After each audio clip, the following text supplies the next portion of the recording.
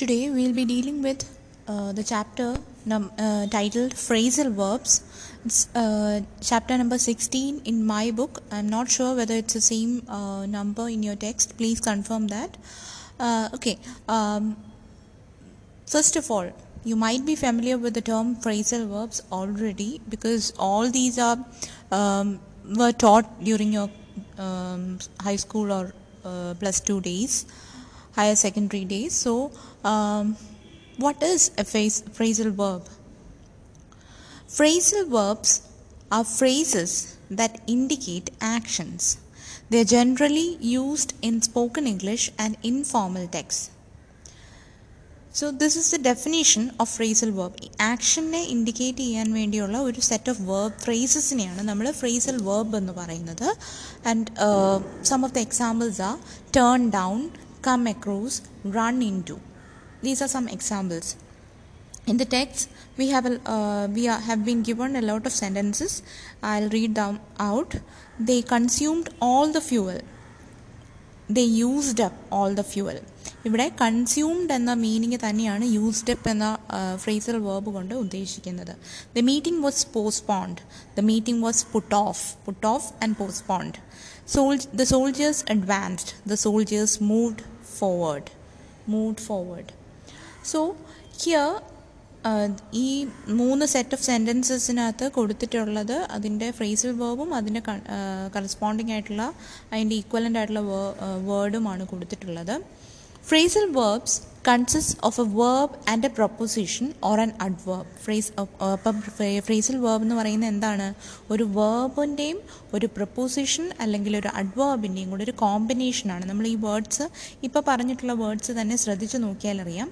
Turn down, come across, run into, moved forward, used up, ഇങ്ങനത്തെയൊക്കെ നോക്കിയാൽ അറിയാം ഒരു വേർബുണ്ട് അതിൻ്റെ അകത്ത്. കം എന്ന് പറഞ്ഞ വേർബുണ്ട്, റൺ എന്ന് പറഞ്ഞൊരു വേർബുണ്ട്, അതിൻ്റെ കൂടെ ഒരു പ്രപ്പോസിഷൻ അല്ലെങ്കിൽ ഒരു അഡ്വേർബ് ചേർക്കുമ്പോഴത്തേക്കാണ് നമുക്ക് ഫ്രേസൽ വേർബ്സ് യൂഷ്വലി കിട്ടുന്നത്. So some other examples are get up. Get is a verb and up preposition. Go through, write down, take after.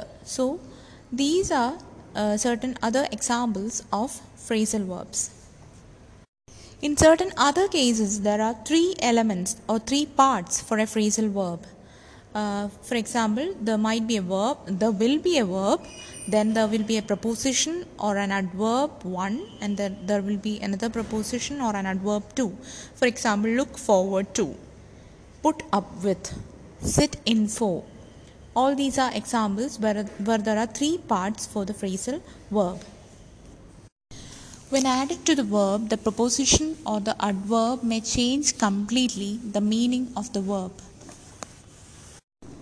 ഇപ്പോൾ ചില കേസുകളിലെങ്കിലും ഇങ്ങനെ പ്രിപ്പോസിഷൻസ് അല്ലെങ്കിൽ അഡ്വേർബ്സ് വേർബിൻ്റെ കൂടെ ആഡ് ചെയ്യുമ്പോഴത്തേക്ക് ആ വേർബ് അല്ലെങ്കിൽ ആ പ്രിപ്പോസിഷൻ അല്ലെങ്കിൽ അഡ്വേർബിൻ്റെ മീനിങ് ടോട്ടലി ഡിഫറെൻ്റ് ആയിരിക്കും. എക്സാമ്പിൾസ് പറയാം. ലുക്ക് അപ്പ്, ഇതിൻ്റെ അകത്ത് ലുക്ക് എന്ന് പറഞ്ഞ വേർബുമുണ്ട്, അപ്പ് എന്ന് പറഞ്ഞ പ്രിപ്പോസിഷനും ഉണ്ട്.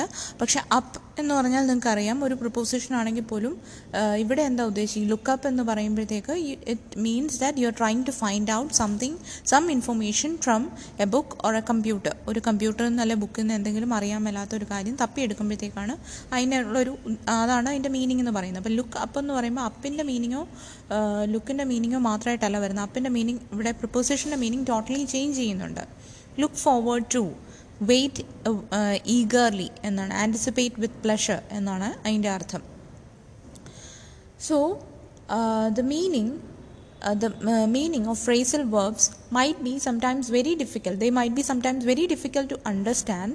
So but in certain other cases there are phrasal verbs which have very literal meaning. For example, I'll read out a sentence. She opened the door and looked outside. അപ്പം looked എന്ന് പറയുന്ന verb, outside എന്ന് പറഞ്ഞ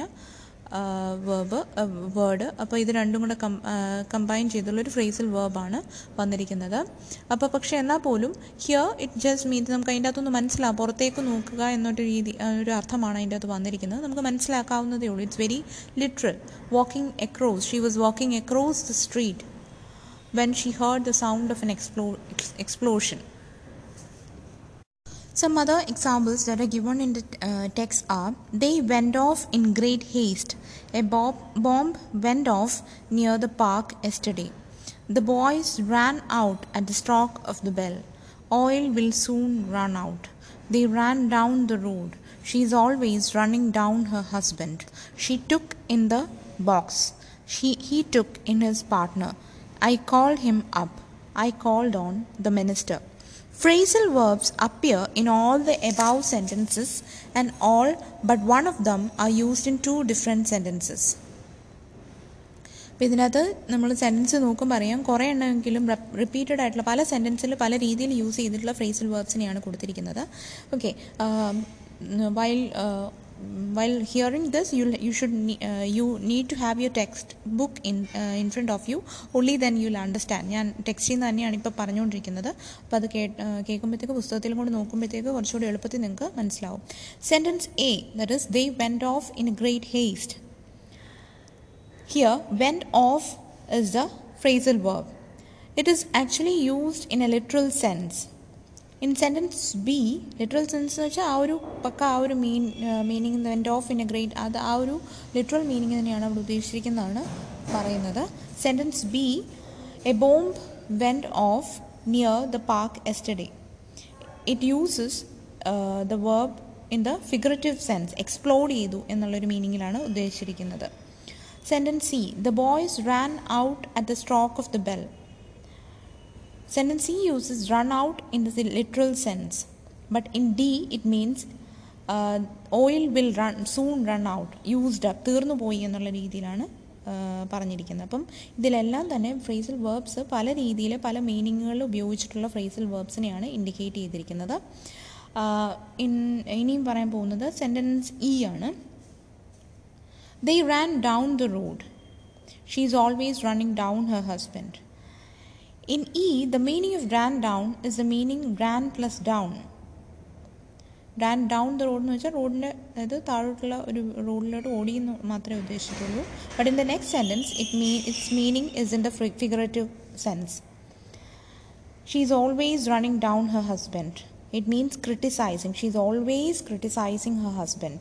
അപ്പോൾ ഈ run എന്നോ down എന്നോ ഉള്ള വേർഡ്സുമായിട്ട് ഒരു മീനിങ്, ഒരു കണക്ഷനും ആ മീനിങ് അൾട്ടിമേറ്റ് ആയിട്ടുള്ള ഫ്രേസൽ വേർബിന് അവിടെ മീനിങ് ഇല്ല നമുക്ക് മനസ്സിലാവുന്നത്. സെക്കൻഡ്, അതായത് എഫ് എന്ന് പറഞ്ഞ സെൻറ്റൻസിനകത്ത് running down. Sentence G, she took in the box. Sentence G means that she brought the box inside, അതായത് ഒരു ബോക്സിനെ അകത്തോട്ട് കൊണ്ടുവന്നു എന്നാണ് പറഞ്ഞിരിക്കുന്നത്. Sentence H, he took in his partner. In the next sentence, took in means cheated. He took in his partner. took in എന്ന് പറഞ്ഞ വാക്ക് തന്നെ, word phrasal verb തന്നെ പല രീതിയിൽ ഒന്നിനകത്ത് അകത്തോട്ട് കൊണ്ടുവന്നു, അല്ലെങ്കിൽ ഒരു ബോക്സ് എടുത്തുകൊണ്ട് ഒരു മുറിക്കകത്തോട്ട് വന്നു എന്നുള്ള രീതിയിലും, പിന്നെ he took in his partner എന്നുള്ള cheated up his partner എന്നുള്ള രീതിയിലുമാണ് ഉപയോഗിച്ചിരിക്കുന്നത്. So these are the different ways in which the same phrasal verb can be used in different ways. Thus, phrasal verbs can also have figurative or idiomatic meaning, which makes them very difficult to understand. അപ്പോൾ ഇത് നമ്മൾ context വെച്ചിട്ടാണ് പലപ്പോഴും മനസ്സിലാക്കാൻ പറ്റുന്നത്. കുറേയൊക്കെ നമ്മുടെ use ചെയ്ത് നമ്മൾ പഠിക്കും, പിന്നെ കുറേ നമ്മുടെ വായനകളിലൂടെ നമ്മൾ പഠിക്കും. അപ്പോൾ അല്ലാതെ നമുക്ക് ബൈഹേർട്ട് ചെയ്തിട്ട് ഒത്തിരി ഫ്രേസൽ വേർബ്സ് നമുക്ക് പഠിക്കാൻ പറ്റില്ല. അപ്പോൾ so it is very difficult to understand. പെട്ടെന്ന് നമുക്ക് മനസ്സിലാക്കാൻ ഇച്ചിരി ബുദ്ധിമുട്ടായിരിക്കും എന്നാണ് പറഞ്ഞു വന്നത്. The above examples given in the text shows that the meaning of a phrasal verb can be, first of all, the combination of the meaning of the two parts of the phrasal verb. നമ്മൾ ആദ്യം പറഞ്ഞ പോലെ രണ്ട് part phrasal വേർബിനുണ്ടെങ്കിൽ അതിൻ്റെ രണ്ടിൻ്റെയും കൂടെ മീനിങ്ങിൻ്റെ combination ആവാം ഒന്നാമത്തെ രീതി. രണ്ടാമത്തേതെന്ന് പറയുന്നത് the meaning of the base word modified or intensified by the adverb particle. അതായത് ബേസ് വേർഡ് എന്ന് പറയുന്നത് അതിൻ്റെ റൂട്ട് വേർഡിൻ്റെ കൂടെ ഒരു അഡ്വേർബ് അല്ലെങ്കിൽ പ്രപ്പോസിഷൻ ചേർക്കുമ്പോഴാണല്ലോ ഫ്രേസൽ വേർബ് ഉണ്ടാകുന്നത്. അപ്പോൾ ആ ബേസ് വേർഡിന് വരുന്ന മോഡിഫിക്കേഷൻസ്, ഈ പ്രപ്പോസിഷൻ ചേരുന്നതിലൂടെ വരുന്ന മോഡിഫിക്കേഷൻസിലൂടെ വരുന്ന ഒരു മീനിങ് ആവാം. Third one, totally new meaning, പുതുതായിട്ട് ടോട്ടലി ഡിഫറെൻ്റ് ആയിട്ടുള്ളൊരു മീനിങ് വേണമെങ്കിൽ ആകാം. The word particle refers both to adverb particles or to prepositions. അതായത് ഞാൻ ആദ്യം പറഞ്ഞ പോലെ ഫ്രേസൽ വേർബ് എന്ന് പറഞ്ഞ് ഇവിടെ പാർട്ടിക്കിൾ എന്ന് പറഞ്ഞ്, അതായത് ഫ്രേസ് ഒരു വേർബ് പ്ലസ് പാർട്ടിക്കിൾ അല്ലെങ്കിൽ രണ്ട് പാർട്സ് ഉണ്ട് എന്ന് പറയുന്നത്, അതിൻ്റെ അകത്ത് ഒന്ന് അഡ്വേർബ് ആവാം അല്ലെങ്കിൽ പ്രിപ്പോസിഷൻ ആവാം. Okay, the next explanation that is given in the text is that according to some, only multi-word verbs that have a figurative meaning can be considered phrasal verbs. For example, in he went off, നേരത്തെ പറഞ്ഞ sentences വെച്ചിട്ടാണ് ഇനി explain ചെയ്യുന്നത്. Went off is not a phrasal verb but a verb operating with an adverb particle. അപ്പോൾ ചില ഗ്രമേറിയൻസ് എങ്കിലും പറയുന്നത്, അതായത് അതായത് ഒന്നിൽ കൂടുതൽ മൾട്ടി വേർഡ് ഉള്ള വേർബ്സ് വിത്ത് ഫിഗറേറ്റീവ് മീനിങ് ഉള്ളതിനെ മാത്രമേ നമുക്ക് ഫ്രേസൽ വേർബായിട്ട് കൺസിഡർ ചെയ്യാൻ പറ്റുള്ളൂ എന്ന് പറയുന്ന ഗ്രമേറിയൻസ് ഉണ്ട്. അപ്പോൾ അതിനുള്ള എക്സാമ്പിളാണ് വെൻഡ് ഓഫ് എന്ന് പറഞ്ഞ വാക്ക്. നമ്മൾ നേരത്തെ ഉപയോഗിച്ച സെൻറ്റൻസിൽ അത് ഒരു ഫ്രേസൽ വേർബ് അല്ല, നേരെ മറിച്ച് അതെന്താണെന്നാണ് പറഞ്ഞിരിക്കുന്നത്. It's just a verb operating with a preposition. ഒരു പ്രപ്പോസിഷൻ ഉള്ളൊരു വേർബ് എന്ന് മാത്രമേ ഉള്ളൂ എന്നാണ് പറഞ്ഞിരിക്കുന്നത്. It is a prepositional verb and called on in sentence J is actually a prepositional verb, while called up in sentence I is a phrasal verb. So some grammarians are of the view that all verbs followed by an adverb particle examples തന്നിരിക്കുന്നത് aback, about, ahead, along, apart, aside, around, away, back, beyond, forth, in, off, on, out, ഇതൊക്കെയാണ് examples തന്നിരിക്കുന്നത്. Can be called phrasal verbs even when they are used in literal sense. A phrasal verb which is followed by a preposition as in I cannot get on with him is properly called a phrasal prepositional verb. അതായത് ഒരു phrasal വേർബിൻ്റെ കൂടി ഒരു preposition വരുന്ന type of phrasal വേർബിനെയാണ് phrasal prepositional verb എന്ന് പറഞ്ഞിരിക്കുന്നത്. And in this particular chapter we are dealing with verb plus adverb particle or prepositional particle കോമ്പിനേഷൻസിനെയാണ് നമ്മൾ ഫ്രേസൽ വേർബ്സ് എന്ന് പറഞ്ഞിരിക്കുന്നത്. അപ്പോൾ നേരത്തെ പറഞ്ഞ രീതിയിൽ ഒരു ഡിലേമ അല്ലെങ്കിൽ ഗ്രമേറിയൻസിൻ്റെ അഭിപ്രായങ്ങൾ തന്നെ വ്യത്യാസമുണ്ട്. Whether to call something a verb with preposition as a phrasal verb or not എന്നുള്ളതിന് കൺഫ്യൂഷൻ ചില ഗ്രമേറിയൻസിനെങ്കിലും ഉണ്ട്. Phrasal verbs can be transitive or intransitive.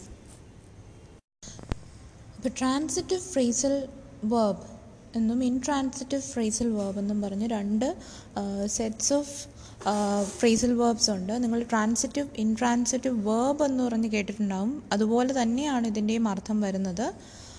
Transitive intransitive verb എന്ന് വെച്ചാൽ എന്താണ്? ട്രാൻസിറ്റീവ് വേർബ് എന്ന് വെച്ചാൽ എന്താണ് കേട്ടിട്ടുണ്ടാവുമല്ലോ. അതായത് വേർബിന് ഒരു ഒബ്ജക്റ്റ് ഉണ്ടാവും, ഒരു മീനിങ് കംപ്ലീറ്റ് ചെയ്യാൻ വേണ്ടി ഒരു ഒബ്ജക്റ്റ് ആവശ്യമായതിനെയാണ് നമ്മൾ ട്രാൻസിറ്റീവ് വേർബ്സ് എന്ന് പറയുന്നത്. സോ ഇൻട്രാൻസിറ്റീവ് വേർബ് എന്ന് പറയുന്നത് which does not need an object for the meaning completion എന്നുള്ളതാണ്. ഡയറക്റ്റ് ഒബ്ജക്റ്റ് ഇല്ലാത്തതിനെയാണ് ഇൻട്രാൻസിറ്റീവ് വേർബ് എന്ന് പറയുന്നത്. ഫ്രേസൽ വേർബ്സിൻ്റെ കേസിലും ഇത് തന്നെയാണ് വരുന്നത്. Transitive phrasal verbs have a direct object, ഇൻട്രാൻസിറ്റീവിന് do not have a direct object. For example, transitive phrasal വേർബ്സിൻ്റെ സെൻറ്റൻസ് പറയുകയാണ്, you need to fill out this form to register for the course.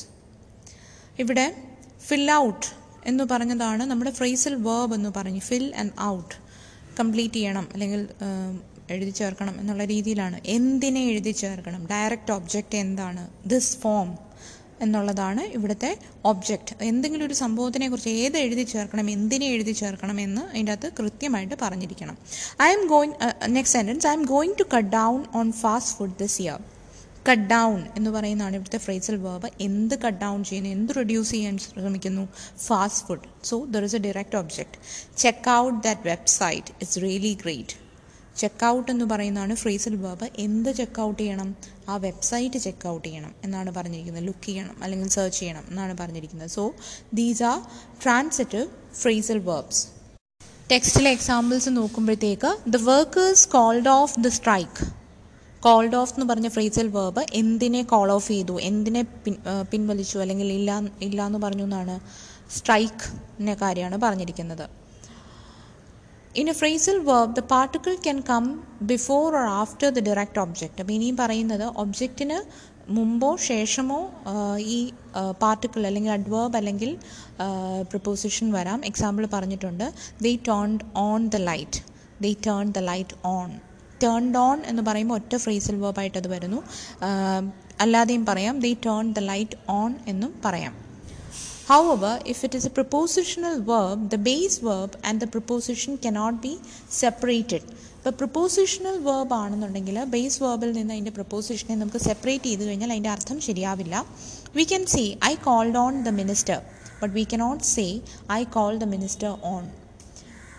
I called on എന്ന് പറഞ്ഞതിന് നമുക്ക് ഇത് നേരത്തെ പറഞ്ഞ പോലെ ലൈറ്റ് ഓൺ എന്നുള്ള രീതിയിൽ ടേൺഡ് ഓൺ അല്ലെങ്കിൽ ടേൺ ദ ലൈറ്റ് ഓൺ എന്നുള്ള രീതിയിൽ സ്പ്ലിറ്റ് ചെയ്ത് ചെയ്യാൻ പറ്റില്ല. അപ്പോൾ പ്രിപ്പോസിഷണൽ വേർബ് വരുമ്പോൾ, വേർബിൻ്റെ കൂടെ പ്രിപ്പോസിഷൻ വരുമ്പോൾ പ്രിപ്പോസിഷണൽ വേർബ് വരുമ്പോഴത്തേക്കും ബേസ് വേർബും പ്രിപ്പോസിഷനും ഇങ്ങനെ സ്പ്ലിറ്റ് ചെയ്ത് നമുക്ക് പല രീതിയിൽ പല കോമ്പിനേഷൻസിൽ ചേർക്കാൻ പറ്റില്ല.